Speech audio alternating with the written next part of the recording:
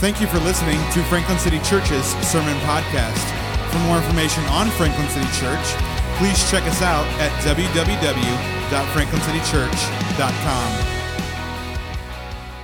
All right, well, good morning, church. If you guys have your Bibles, go ahead and open up to Mark chapter 5. Mark chapter 5, verse 35 is where we're going to be at this morning as we are continuing our series preaching through the book of Mark. And we're also kind of picking up where we left off last week. We were left hanging a little bit in the middle of a story to see how this was all going to conclude. And you'll remember that we are in the middle of a group of stories about Jesus in the book of Mark that some people have called the St. Jude chapter, the St. Jude chapter. And the reason it's been called this is because in Roman Catholicism, St. Jude is the patron saint of hopeless causes.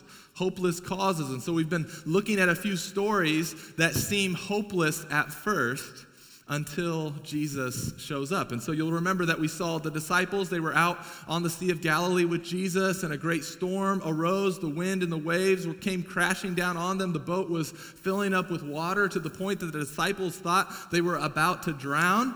And they said, "Jesus, don't you care that we are about to die?" All hope had been lost until Jesus spoke. And he calmed the wind and the waves, and he demonstrated his power and authority over creation, over the wind and the waves, and calmed the storm. And then they arrive on land, and they get out, and they come into contact then with a man who has been possessed by a demon, and not just one demon, but a whole legion of demons. And this guy was out of his mind. He was running around. No one could chain him or shackle him. He was crying out in misery. He was away, isolated from the community. He was harming himself, cutting himself. He was possessed by evil, and no one could constrain him. Nothing was strong enough to restrain the evil that possessed him until Jesus showed up. And this hopeless cause that people had given up on was not so hopeless when Jesus spoke, and by the power of his word, he demonstrated his power and authority over evil and cast out the demons and restored this man. And this man then becomes a missionary that Jesus sends to his friends and family to go tell them all that the Lord had done for him.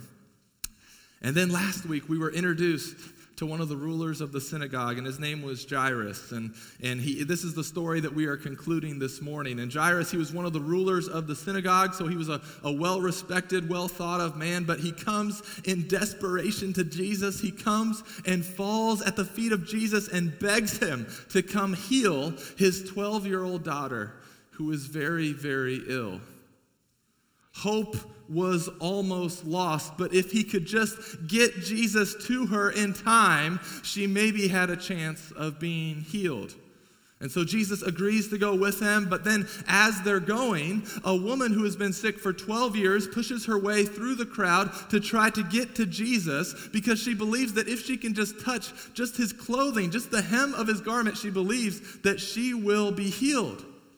And this woman, she was also in a hopeless situation. She had spent all of her money on the medical care that she could get, and for 12 years, no one and nothing could heal her of her illness. And not only was she physically ill, but then remember, according to the ceremonial laws, she was unclean, so she was to be isolated from community. And so for 12 years, she had been isolated from being able to worship with God's people and from being in community. She was a hopeless cause. But then what happens when she touches Jesus?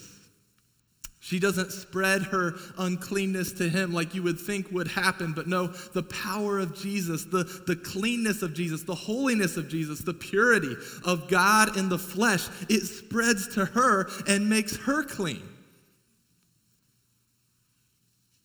And then Jesus, instead of calling her unclean, he calls her daughter.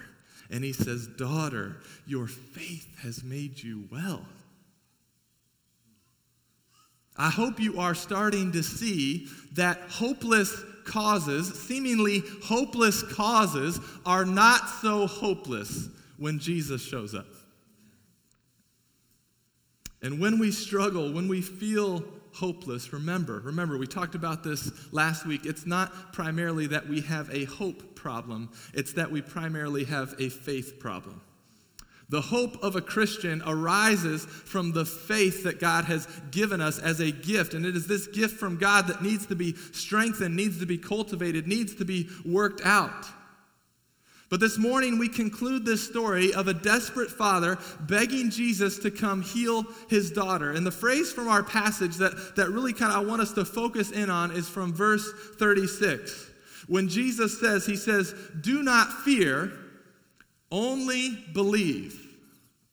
Do not fear, only believe. And that phrase in the original language, only believe, it's in the present tense, okay? And so what it's saying is really, do not fear, keep believing. In the present, keep believing. Like, I know you believed a year ago. I know you believed a month ago. I know you maybe believed an hour ago. But right now, in the present tense, only believe, keep believing. Do not fear, keep believing. Do not fear, keep believing. And I sense that I will not be able to say that to you enough this morning. Because listen, I need to hear that. We all need to hear that. We need to be speaking and sharing that with one another. Many of your friends and family need to hear that. And so, church, this morning, we're going to make sure that it's a little interactive, okay? So in an attempt to loosen you up a little bit and get you ready to be participants in the preaching and receiving of the word, I'm going to ask you to turn to your neighbor and say, "Neighbor," go ahead. "Neighbor. Do not fear. Keep believing." Very good. It's okay to talk in church, guys. It's all right, okay? All right, so we're going to do this a few times. We're going to say, "Do not fear, keep believing." Hopeless situations are not so hopeless when Jesus shows up. He's already shown us in the book of Mark that he has the power and authority over creation, over the wind and the waves. He's already shown us that he has the power and authority over evil. And he's showing us through this story that he has the power and authority over death and disease. And get this, not only does he have the power, not only does he possess the power and the ability over these things, but he also possesses mercy and compassion. Because it's not as if he's a God who has all this power but doesn't really care about our hopeless situations. No, he has shown his great love and mercy for the disciples by calming the wind and the waves. He showed great mercy and compassion on the man who was possessed by evil by restoring him. He's shown great compassion to this woman who's been sick for 12 years. And now let's enter back in and see how he continues to show his great mercy and compassion and power. Power, that's right, power. To help this desperate father. All right, no one's going to be able to sleep this morning, all right? I'm going to have you talking, and every now and then, boom, all right? All right, look with me now back at Mark chapter 5. Mark chapter 5, verse 35.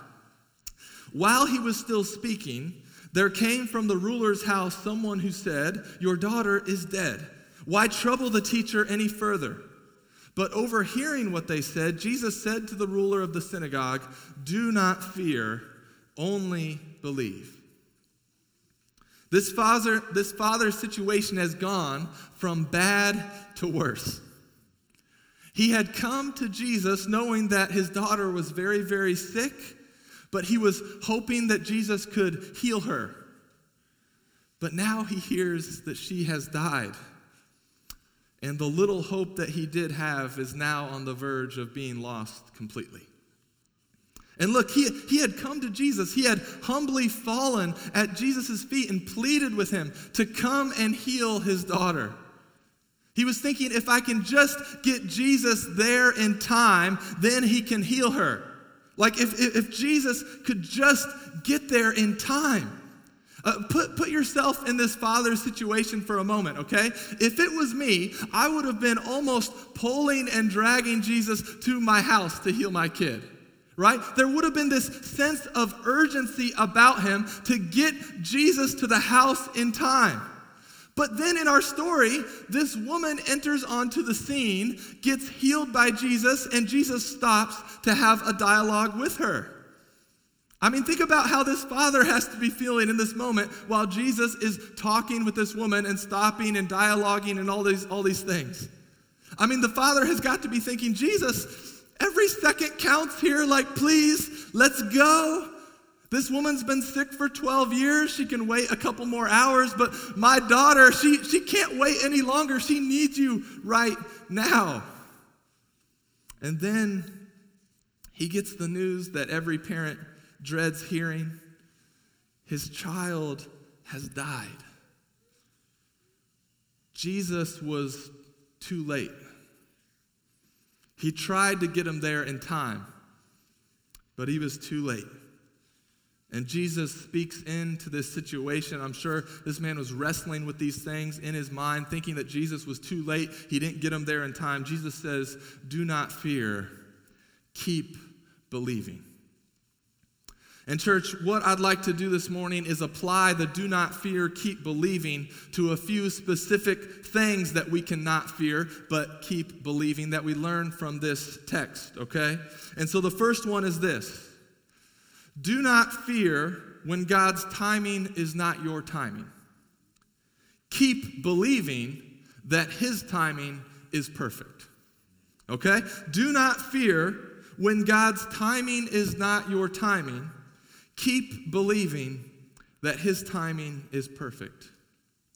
Think about it. Have you ever had a situation where you thought God showed up late? I mean, have you ever been in a situation where you have become bitter because if God would have just shown up just a little earlier, he could have done something about it? I mean, you begged and pleaded with the Lord for him to intervene, for him to do something, and it seemed like he was just taking his sweet time. He wasn't in the same rush that you were in. I mean, if he would have just healed someone before they got really sick, if he would have intervened in a relationship before it got really bad, if he would have saved someone before their sin really hardened their hearts, if he would have stopped that disaster before it really took all those people's lives. I mean, there are so many times we can be frustrated with God because he's not cooperating with our timetable. We have our little timetable when things we think should happen, when God should move and work, and when he doesn't, we can start to fear that he is too late. Like, according to my watch, God, you are late, right? I mean, you were supposed to be back on Y2K. Like, what happened there, right? It's been 18 years. What's the deal? He's late. Some of you guys remember Y2K. Kids, ask your parents about Y2K. It was awesome. All right. So a few years ago, Britt and I, we were traveling for a wedding, and it was up in northwestern Indiana in the Valparaiso area, I think, and they were friends from college. We weren't real close friends with them, so we weren't in the wedding, but we were invited to go to the wedding, and so we were going to make a day trip of it to travel up there for the wedding and then come back home to Indy. But we were running late. Now, I forget all the details, and we won't point any fingers about why we were running late, but in all honesty, it was probably me. I was probably working on some dance moves for the reception or something like that. I can very much see that happening. But we were running late, so we were driving fast. We were trying to get there in time because nothing's worse than getting to a wedding late when you walk in and the bride's walking in at the same time, and it's kind of awkward, right? You don't want to be those people, okay? So we're trying to get there on time. We quickly kind of pull into the parking lot, get out of the car, but then when we get out of the car, we notice something kind of feels a little off. The parking lot is a little empty. We walk into the building, like we check the date, like is this the right date? Like is this the right time? We check our watches, okay, it's the right time, it's the right date, what's going on? We awkwardly walk in and we see people kind of setting up and we're like, did we miss it or what's going on? They're like, oh, you're an hour early to the wedding. You see, in Northwest Indiana, they do something ridiculous where they, in an act of rebellion against the rest of the state, they are on Central Time, not Eastern Time, okay? Which that's crazy to me. I don't know how we've allowed this as a society, but in Indiana, there are people not on our same time zone, okay? Now, it's crazy, but it actually saved us. So instead of being, 15, 20 minutes late, we were like 45 minutes early, all right? But because their time was not our time, what did we have to do? We had to wait. We had to wait. Their time was not our time, and so we had to wait. Now listen, God is not just in a 1 hour, time zone off from you. He's not 1 hour ahead and just 1 hour behind. He's completely in another time zone realm altogether. He's outside of time. Now he entered into time for a time, right? But ultimately he controls time, he sees all time, and he has appointed a time for all things. But when our timing is not the same as God's timing, we often have to wait. And waiting's hard. I mean, anyone ask God for something or feel like God has called you to something, but his timing is not your timing, and so you just have to wait. Now listen, the waiting is not wasted at all. God is actually doing a lot in your heart and in your life in that waiting period. But God's timing is perfect. Ours is not. God's timing is perfect. Our timing is not. Our timing stinks. I've seen you all try to get to church on time. Our timing is not good. God's timing is perfect. I mean, think about it. Anyone have something that they really wanted really badly, they really wanted to happen.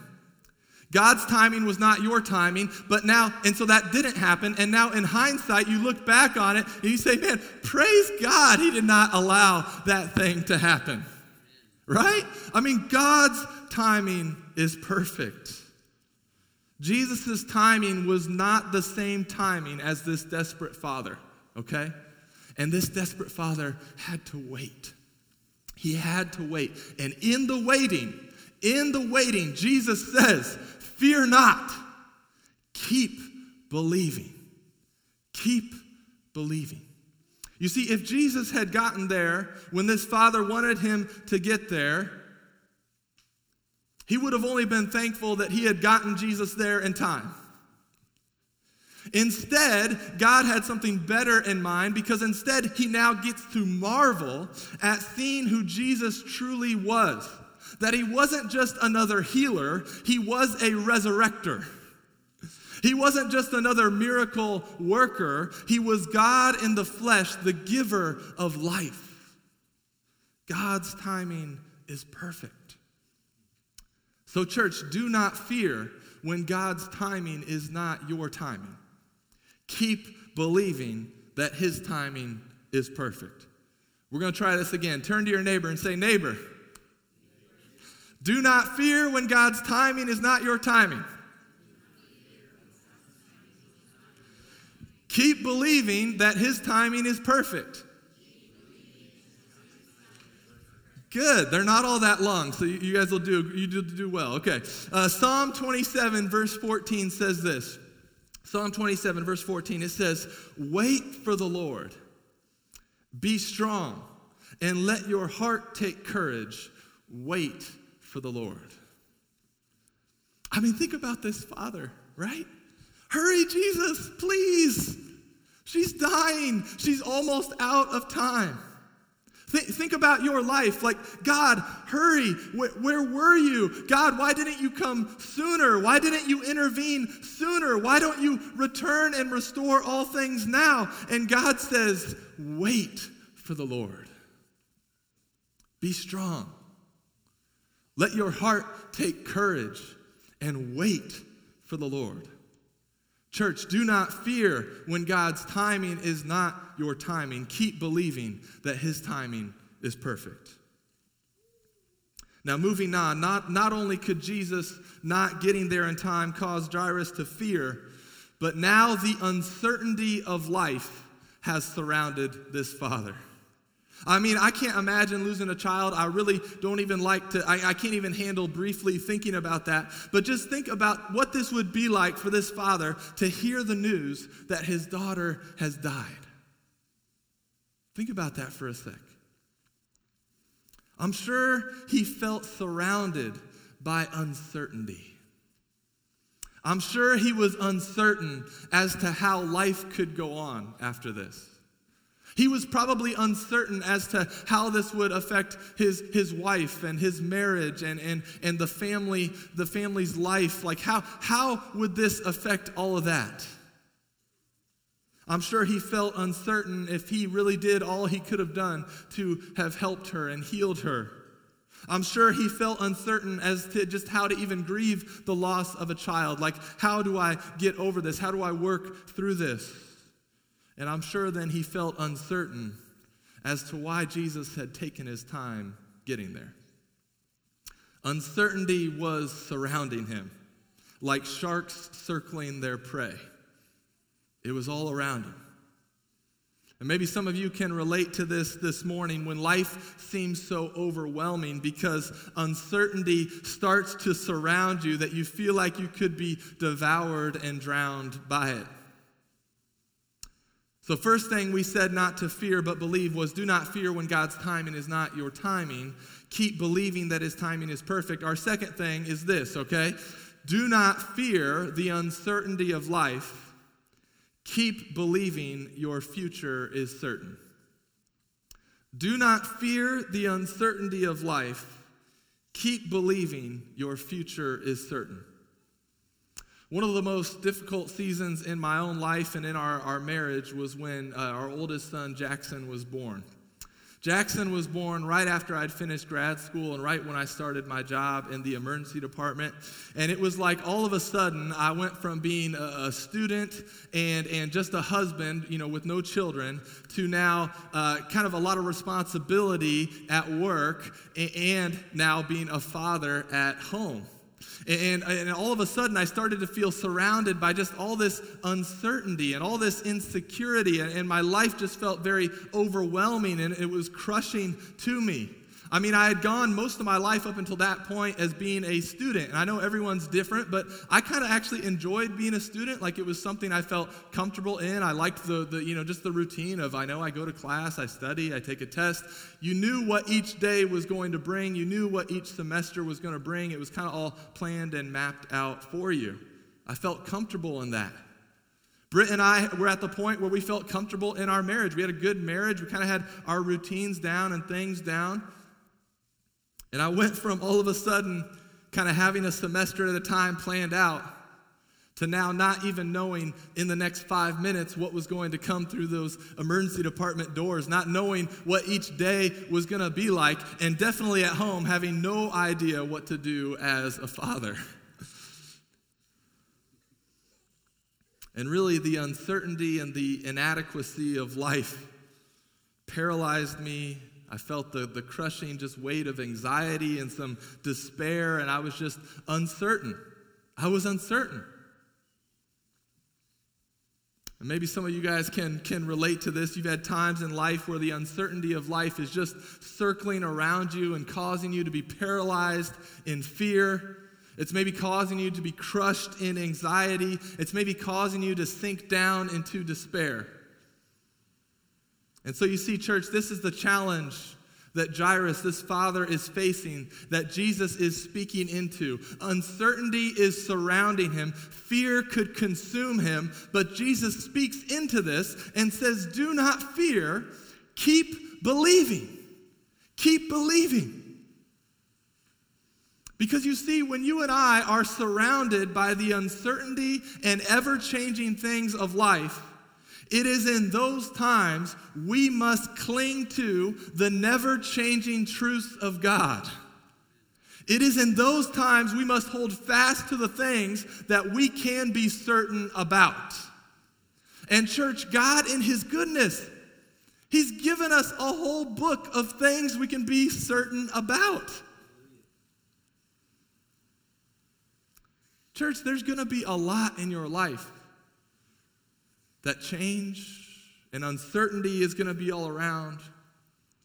Life's always going to change every day, every month, every year. But listen, God will not change. Our God is an unchanging God. He's the same today as he was yesterday, and he'll be the same tomorrow. And all of his promises that he writes to us, to his people, they all come true. And he is faithful even when we are faithless. And so my encouragement to you this morning is not to avoid the waters of uncertainty. It's not to avoid all the changing things of life. I don't think even if you tried your best, you could actually do that. But my challenge to you is in those times to keep believing that your future is certain. Keep believing that all the promises of God come true. Keep believing that God is faithful to keep his word. And then go cling to some verses that explain the certainty of your future. For example, verses like Philippians 1:6, which says, "And I am sure of this, that he who began a good work in you will bring it to completion at the day of Jesus Christ." And maybe a verse like Romans 8:28, which says, "And we know that for those who love God, all things work together for good for those who are called according to his purpose." Or maybe verses like Matthew 6:31 and 33, which says, "Therefore do not be anxious, saying, what shall we eat, or what shall we drink, or what shall we wear? For the Gentiles seek after all these things, and your heavenly Father knows that you need them. But seek first the kingdom of God and his righteousness, and all these things will be added to you." Seek the kingdom of God. Seek the rule and reign of Christ in your life. And all this other stuff is going to be taken care of. Do not fear. Keep believing. Keep believing this good word. We'll try this again. Turn to your neighbor and say, "Neighbor, do not fear the uncertainty of life. Keep believing your future is certain." All right, you guys are getting, I don't know if you're getting better, but it's good. Look back at Mark 5, verse 37. Mark 5, verse 37. "And he allowed no one to follow him except Peter and James and John, the brother of James. They came to the house of the ruler of the synagogue, and Jesus saw a commotion, people weeping and wailing loudly. And when he had entered, he said to them, 'Why are you making a commotion and weeping? The child is not dead, but sleeping.' And they laughed at him. But he put them all outside and took the child's father and mother and those who were with him and went in where the child was. Taking her by the hand, he said, 'Talitha cum,' which means, 'Little girl, I say to you, arise.' And immediately the girl got up and began walking, for she was 12 years of age, and they were immediately overcome with amazement. And he strictly charged them that no one should know of this, and told them to give her something to eat." Even though they hear that this girl has already died, Jesus continues on to the house. And there was a loud commotion, people weeping and wailing loudly. They were mourning the loss of this little girl, and I'm sure many friends and family were there surrounding them. But listen, not only were there friends and family there, in this culture, they would also have like professional mourners, okay? Pretty much like Debbie Downers that made a career of it, right? These people would be hired to come to funerals when someone had passed away. And so the rabbis taught that you had to, at minimum, when someone died, you had to hire 2 flute players and at least 1 female wailer, okay? That was like the rabbi's teaching, right? If someone died, you had to have 2 flute players and 1 female wailer. And not like a wailer like someone who catches whales, but someone like W-A-I-L, you guys got it? Like the crying, screaming, mourning, shrieking, okay? Those were what you would have to have. That was some great wailing there. That's good. That is what you would have to have when someone died. So not only were friends and family making a loud commotion, but being the ruler of the synagogue, there was probably a decent amount of just professional mourners there as well, making this loud commotion that this girl had passed away. And so a lot of the people that were there had probably been around a lot of people that had died. They had been at a lot of funerals. These were like pros, okay? And in all their past experiences would lead them to believe that when someone dies, they stay dead, right? Like they've got experience. They know how this thing works. When someone dies, they stay dead. And so when Jesus shows up, they kind of laugh at him, thinking like, hey, this guy, we're skeptical he's going to be able to do anything. I don't know what's going on. Why'd you even bother him? Like they laugh at Jesus. Jesus puts them all outside. You see, people had told the father, don't even bother the teacher anymore with this. Don't even bother Jesus anymore. The girl has already died. They were essentially saying, don't bother with it. Don't bother it with it. They were saying Jesus won't be enough for this. You see, Jairus was looking for a healing. This father was looking for a healing. But his girl died. And now Jesus wouldn't be enough for this. Don't even bother. But Jesus, as he often does, he shows this desperate father that he is more than enough. And he is all he needs. You see, Jairus came looking for a healing, but instead he got a resurrection. And church, you see, the same is true for us as well. Many of us, we came to Jesus looking for a healing, right? We were looking for God to just kind of fix us up a little bit. Maybe help our relationships, maybe fix our marriage, maybe help us raise our kids. We just maybe needed Jesus to do a little work on us here, a little work on us there, but we just really needed him to kind of fix us up. But then we encountered him. And when we encountered the true and living God in his goodness and graciousness to us, he revealed to us that we did not just need to be healed. We needed to be raised to life. Church, when Jesus saves you, when he gives you faith, when you receive his gift of salvation, he resurrects you. You in your rebellion and sin against God, which we all have walked in that, every one of us, we were dead in our sins. But Ephesians 2:4-5 says, but God, one of the most beautiful phrases in the Bible, but God, being rich in mercy, because of the great love with which he loved us, even when we were dead in our trespasses, made us alive together with Christ. If you have trusted Jesus, listen, you have trusted Jesus to raise you from the dead. If you have trusted Jesus to raise you from the dead, he can be trusted with everything else in life. He can.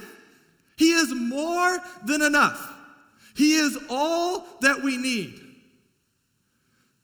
So, church, here's our next point. Church, do not fear that Jesus isn't enough. Keep believing he's all you need. Do not fear that Jesus isn't enough. Keep believing that he's all you need. Okay, turn to your neighbor. Say, neighbor, do not fear that Jesus isn't enough. Keep believing he's all you need. He's all you need. He's all you need. And listen, we are just scratching the surface of encountering the glory of God. We are. Like Jesus completely blows out of the water any thought that this Jairus had about Jesus, right? He totally exceeds any expectations that they had upon him. They were thinking maybe at best he could come heal, but Jesus actually comes and resurrects. So Jesus just blows their mind, blows their expectations out of the water. And listen, he does that to us as well. Okay?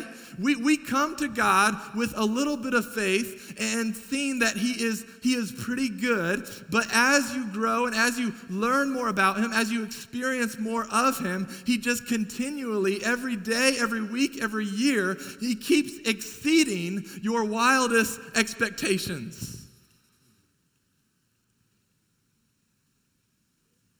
Jairus came hoping that he could just heal his daughter. And his expectations, his faith in the ability of Jesus, it just gets blown out of the water. Because not only can Jesus heal, he can also resurrect. He can bring life to the dead. Jesus totally exceeds any expectations we put on him. I've got the best job in the world because I can hype God to you as much as I possibly can. And I know when he shows up and you see him for as he truly is, you are not going to be disappointed. You're going to say, man, what was my pastor? My pastor barely said anything about how great and glorious this God is. He has totally exceeded my expectations. And so, church, let me admit something to you this morning. When I first started preaching to you last September, I became a little fearful after that first sermon. because I felt like I had poured out everything that I knew or had experienced about God to you, okay? I feel like we're enough removed, I can admit that to you. After the first week of preaching, I thought, oh my goodness, what in the world am I going to preach about week 2? All I had was week 1. I gave it all, right? But the cool thing about God and the cool thing about every Christian is that as you continue to learn more about God, as you continue to experience more of God, as you continue to follow Jesus longer, he just continually and continually and continually exceeds everything you thought you knew about him. And so after preaching week 1, I got back in the Word, I got back in prayer, and I was excited to come back for week 2 because I was like, hey, week 1, I told you that God is good. But listen, he is really good, right? And then I got back in the Word and I got back in prayer, and I was excited to come back for week 3 because I was like, last week I told you he was really good, but he's actually really, really good. And so we'll just continue on for however long God would give me to preach to you all, that each week I hope that you are beholding a little bit more of his glory, and you are seeing that he's even sweeter than you thought he was. He's even better than you had hoped he would be. He's even more powerful than you could have ever imagined.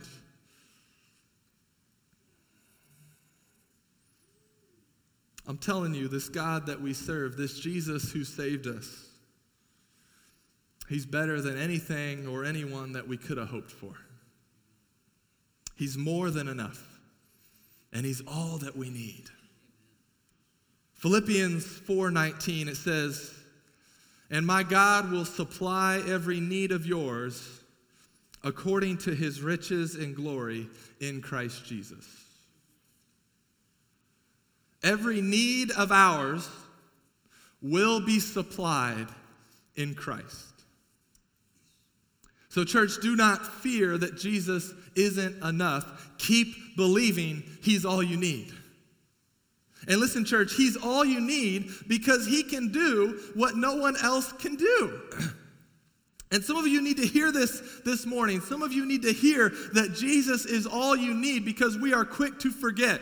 But listen, Jesus is all we need is because Jesus can do some things that no one else can do. Jesus can heal any sickness. He can. Jesus can mend any marriage. Jesus can uplift any despair. Jesus can refresh the overwhelmed. Jesus can forgive the unforgivable. He can love the unlovable.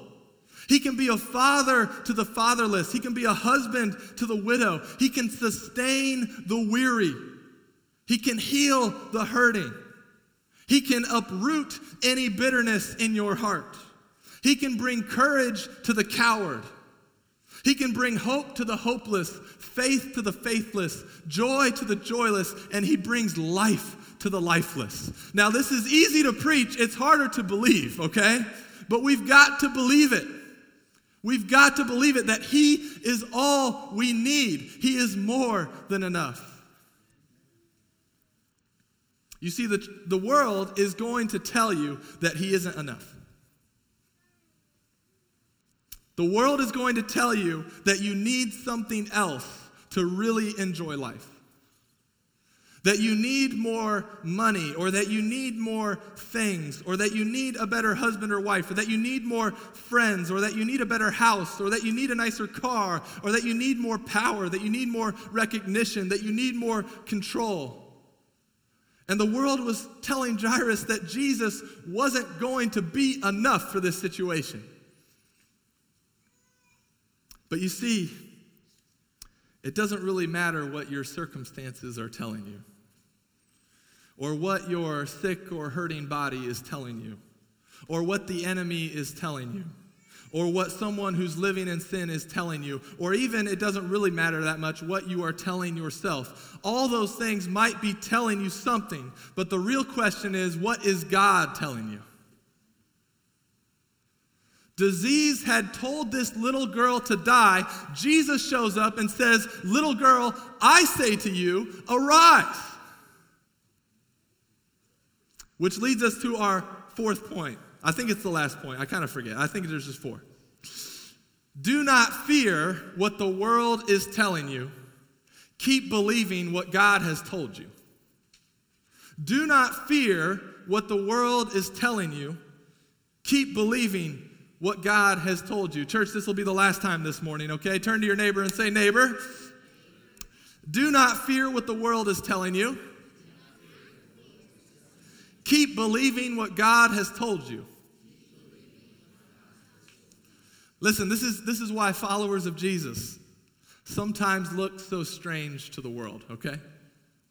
I mean, some of us look awkward to the world because we're just awkward looking, okay? That is a reality, all right? But Christians in general, we look different or distinct to the world because we are listening to what God has told us, not what the world is telling us. And the best I can compare it to, it's like a silent disco party, okay? There's probably better comparisons, but I didn't have a lot of time, so we're going to go with silent disco party. Have you guys heard these? Well, you can't hear these, they're silent, but have you heard about them, a silent disco? I've never been to one, but I've just read about them, okay? What these are is that everyone kind of shows up to a dance party or a club, but instead of the music playing over the loudspeakers, everyone wears wireless headphones. Okay? And so everyone's kind of tuned into the same song, and everyone's listening to the same thing, dancing to the same beat. And if you have headphones on, it seems very normal. Everyone's dancing like you would expect at any party because you're hearing the music. It's not weird to dance. But if you don't have headphones on, and you're standing in that room, you got to be thinking, oh my goodness, what is going on? Right? These people are moving all this way. Like, what is happening? It's completely silent, and everyone's like dancing and flailing around. Like, what is happening? It can be very weird if you're not hearing the music. It can be very weird when you're not hearing the music. Listen, people that keep believing what God has told them, people that listen to the word of God and obey what it says, these are like the people who are hearing the music. And it's the music that the world knows nothing about. Followers of Jesus hear a song that the world knows nothing about. And so listen, we don't try to be different and weird as Christians just for the sake of being different and weird, okay? But we are distinct because when we hear the songs that God is singing over us, we step and move to the rhythm of his song. We follow the words as they direct us. And listen, every week, I'm trying to help you hear the music a little bit more.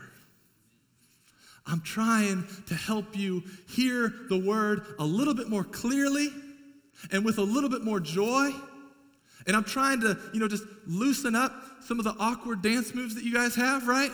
Just trying to get there, to hear the music, the song that God is singing, to understand his word, to enjoy his word, and to step in rhythm with how God has designed that life should be lived. Now, here's the exciting thing. As God's word is proclaimed, more and more people are waking up and hearing the music. The city of Franklin, you guys come out tonight at 6 p.m. Listen, the city of Franklin is waking up and hearing more and more of the word of God, and they're responding to it. And our desire is for more and more people to be awakened to the words of God, for them to hear the music that God is singing over them, for them to delight to live in it and to follow the rhythm that God has set for them. So may we be a people who are distinct from the world, not for the sake of being different or distinct, but because we care more about what God has told us than what the world is telling us. Let me summarize and kind of close our sermon this morning. Do not fear, keep believing. And you guys really did do a good job talking back and forth. It was good. Okay. Church, do not fear when God's timing is not your timing. Keep believing that his timing is perfect. Number 2, church, do not fear the uncertainty of life. Keep believing your future is certain. Number 3, church, do not fear that Jesus isn't enough. Keep believing he's all you need. And number 4, church, do not fear what the world is telling you. Keep believing what God has told you. Let's pray. I ask you to bow your heads. And I'm going to pray a prayer over us, and then I'm going to read some scripture over you all as well.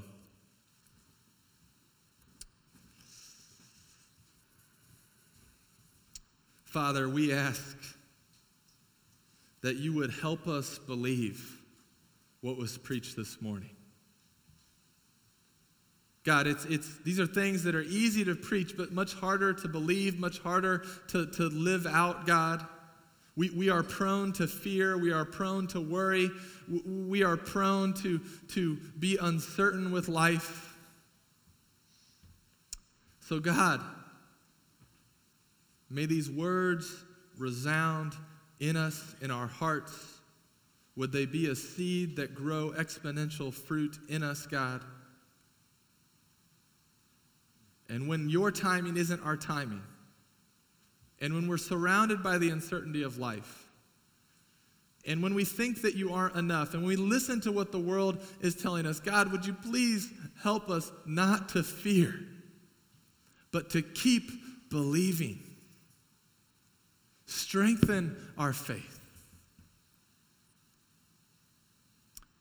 Followers of Jesus, with your heads bowed, listen to these words from Isaiah 43.